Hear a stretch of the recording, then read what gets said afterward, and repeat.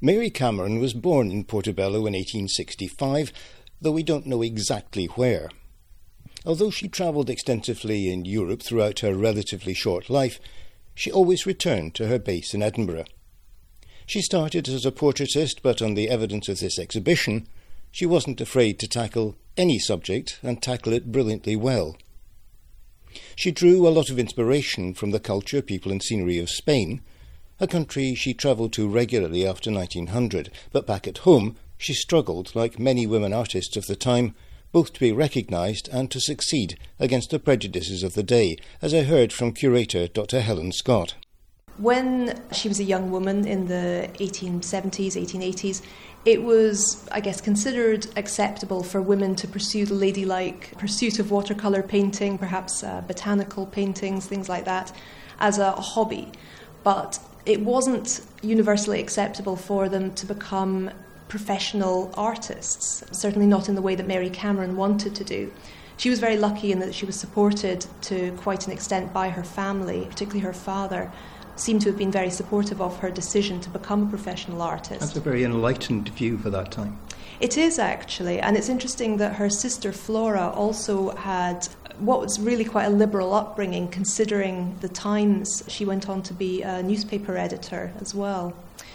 But Cameron was interesting in that she was absolutely focused on becoming an artist. Luckily, as I say, she had some support from her family in that regard. But women at the time really had to fight to be recognised, certainly with anything like equality to their male counterparts. She studied at the Trustees' Academy in Edinburgh, but what's that? The Trustees' Academy was based on the Mound. It was the main training facility for artists in Edinburgh at that particular time, so a kind of precursor to Edinburgh College of Art. Cameron studied there for a number of years, but women weren't allowed the same extent of training as men were at that time. So, for instance, they weren't given access to life classes where you would study the nude. And this was really seen as the best way to understand human anatomy. But at the time, it was seen as morally unacceptable for women to actually attend these classes at all. So they had to look for other opportunities to broaden their understanding as artists. So I think this is one of the reasons that she went off to Paris to advance her training, basically. There was more of a liberal framework for women artists in Paris at that time. And it was a real magnet for any artist, regardless of their gender. So it was exciting. It was an exciting place for her to be studying. Yeah, the Belle Epoque in France was really... It produced a huge number of some of the most famous artists we know today. Yes, absolutely. And for any young artist to get away from home, to move over to Paris, to study like she did at the Académie Colarossi, which was quite liberal and forward-thinking, and to be surrounded by the museums and galleries and cutting-edge art at that point would have been incredibly exciting. But again, that takes you back to the support of her family, because how many young women of the time would actually go off to study in Paris? Yes, she was very lucky that obviously she was brought up in fairly affluent circumstances, and her father in particular seemed to have been happy to fund her training and her travels. At around about the same time that she went to Paris, she was also travelling around other bits of Europe, and again, she was fortunate that she had the funding to be able to do that, where many other women wouldn't have been able to follow that path. One of her great loves turned out to be Spain. Yes, Spain was somewhere that she visited for the first time in about 1900. She said later in an interview that she had intended to go there to study the work of Diego Velázquez, the 17th century Spanish painter who was incredibly popular in Britain at that time. So she went to the Prado Museum and saw some of his works, his court paintings, and produced very accurate copies of them, which was a fairly common practice for artists to do. In doing so, she was able to better understand some of the painterly techniques of that artist in terms of his use of colour, the contrasts of light that he used, as well as the brushwork and the kind of formal compositions that he adopted. And she took these lessons and then incorporated them into her own work back in Scotland. That's particularly noticeable in one of the biggest paintings that's actually in this particular exhibition. Absolutely. Mrs. Blair and her Borzois was probably one of the most famous artworks that she painted during her career. Yeah, that's her sister. It's a portrait of her sister Flora, accompanied by 2 Russian wolfhounds. It's an enormous canvas. It measures almost 2 metres by 2 metres, and is incredibly accomplished and ambitious, really, for any artist to produce such a piece. Yeah, the amount of detail that's in it is really incredible. Yes, I think you get a lovely sense of the different textures of the portrait, the fur of the dogs, or the really beautiful, elegant clothing that her sister is wearing in the piece. Let's go back to Spain, because you have a number of her Spanish compositions on show here, particularly those which are showing landscapes of Spain. Yes, as well as I say, being interested in 17th century Spanish art, she was also, I guess, really captivated by the country itself, and she was interested in the culture and customs of the people, but also the Spanish landscape. She spent time both in Madrid and in Seville over the next few years from 1900 onwards, and she also went out into the countryside to places like Segovia. She was really interested in the architecture there and also the landscape surrounding this ancient town that she'd been encouraged to visit for the first time by her friend, who was a contemporary Spanish painter called Ignacio Zuloaga. Within that, she also found individuals to paint with the background of Spain behind them.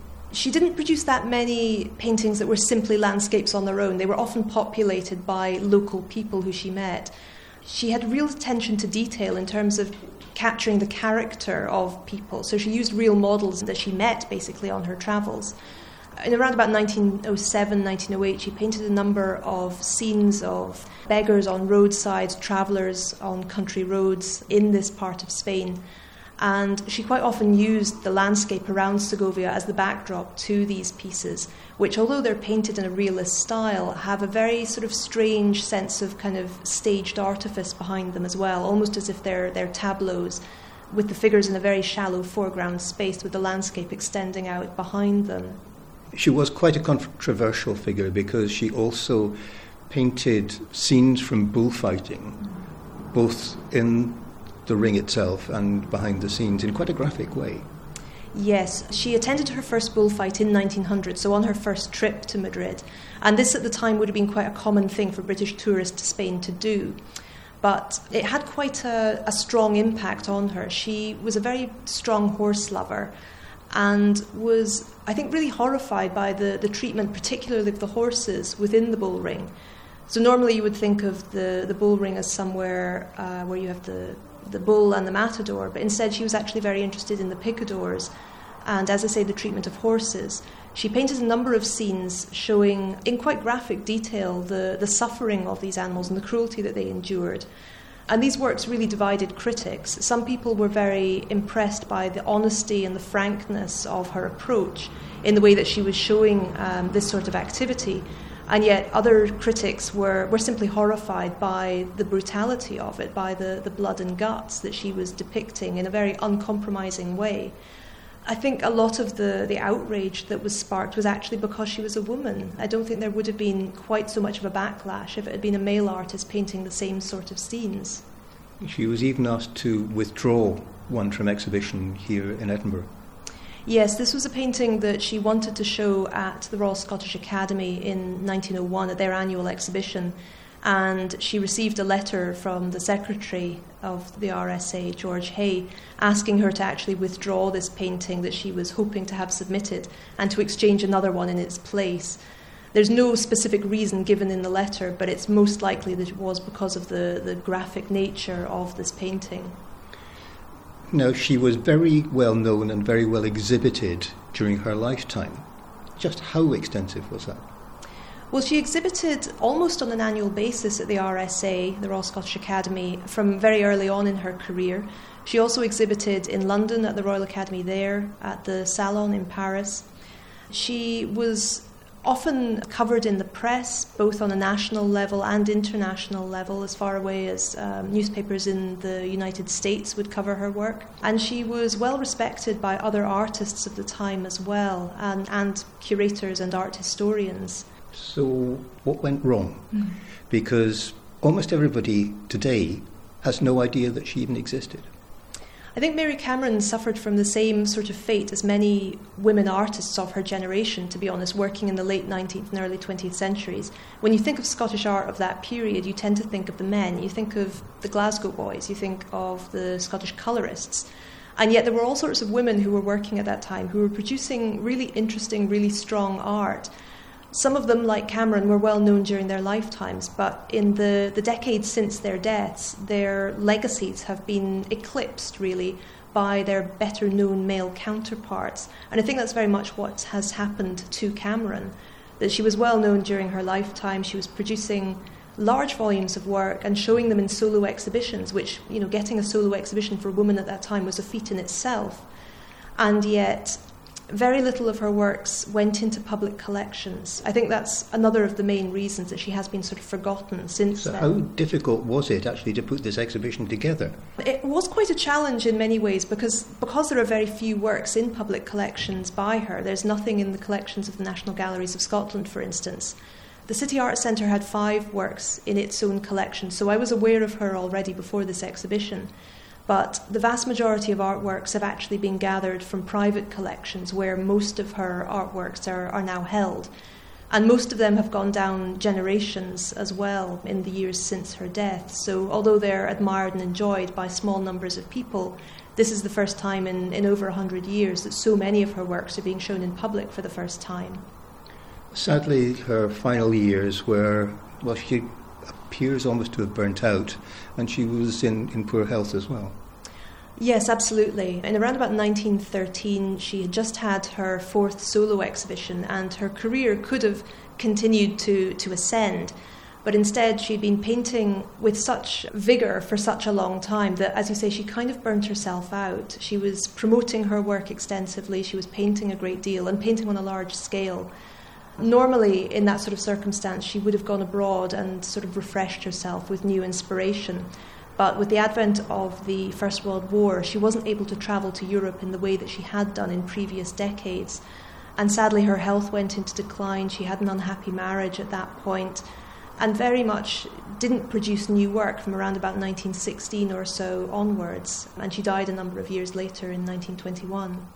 Mary Cameron died at the relatively young age of 56 and then faded from public view until now. The exhibition, Mary Cameron Life in Paint, is on at the City Arts Centre until the 15th of March.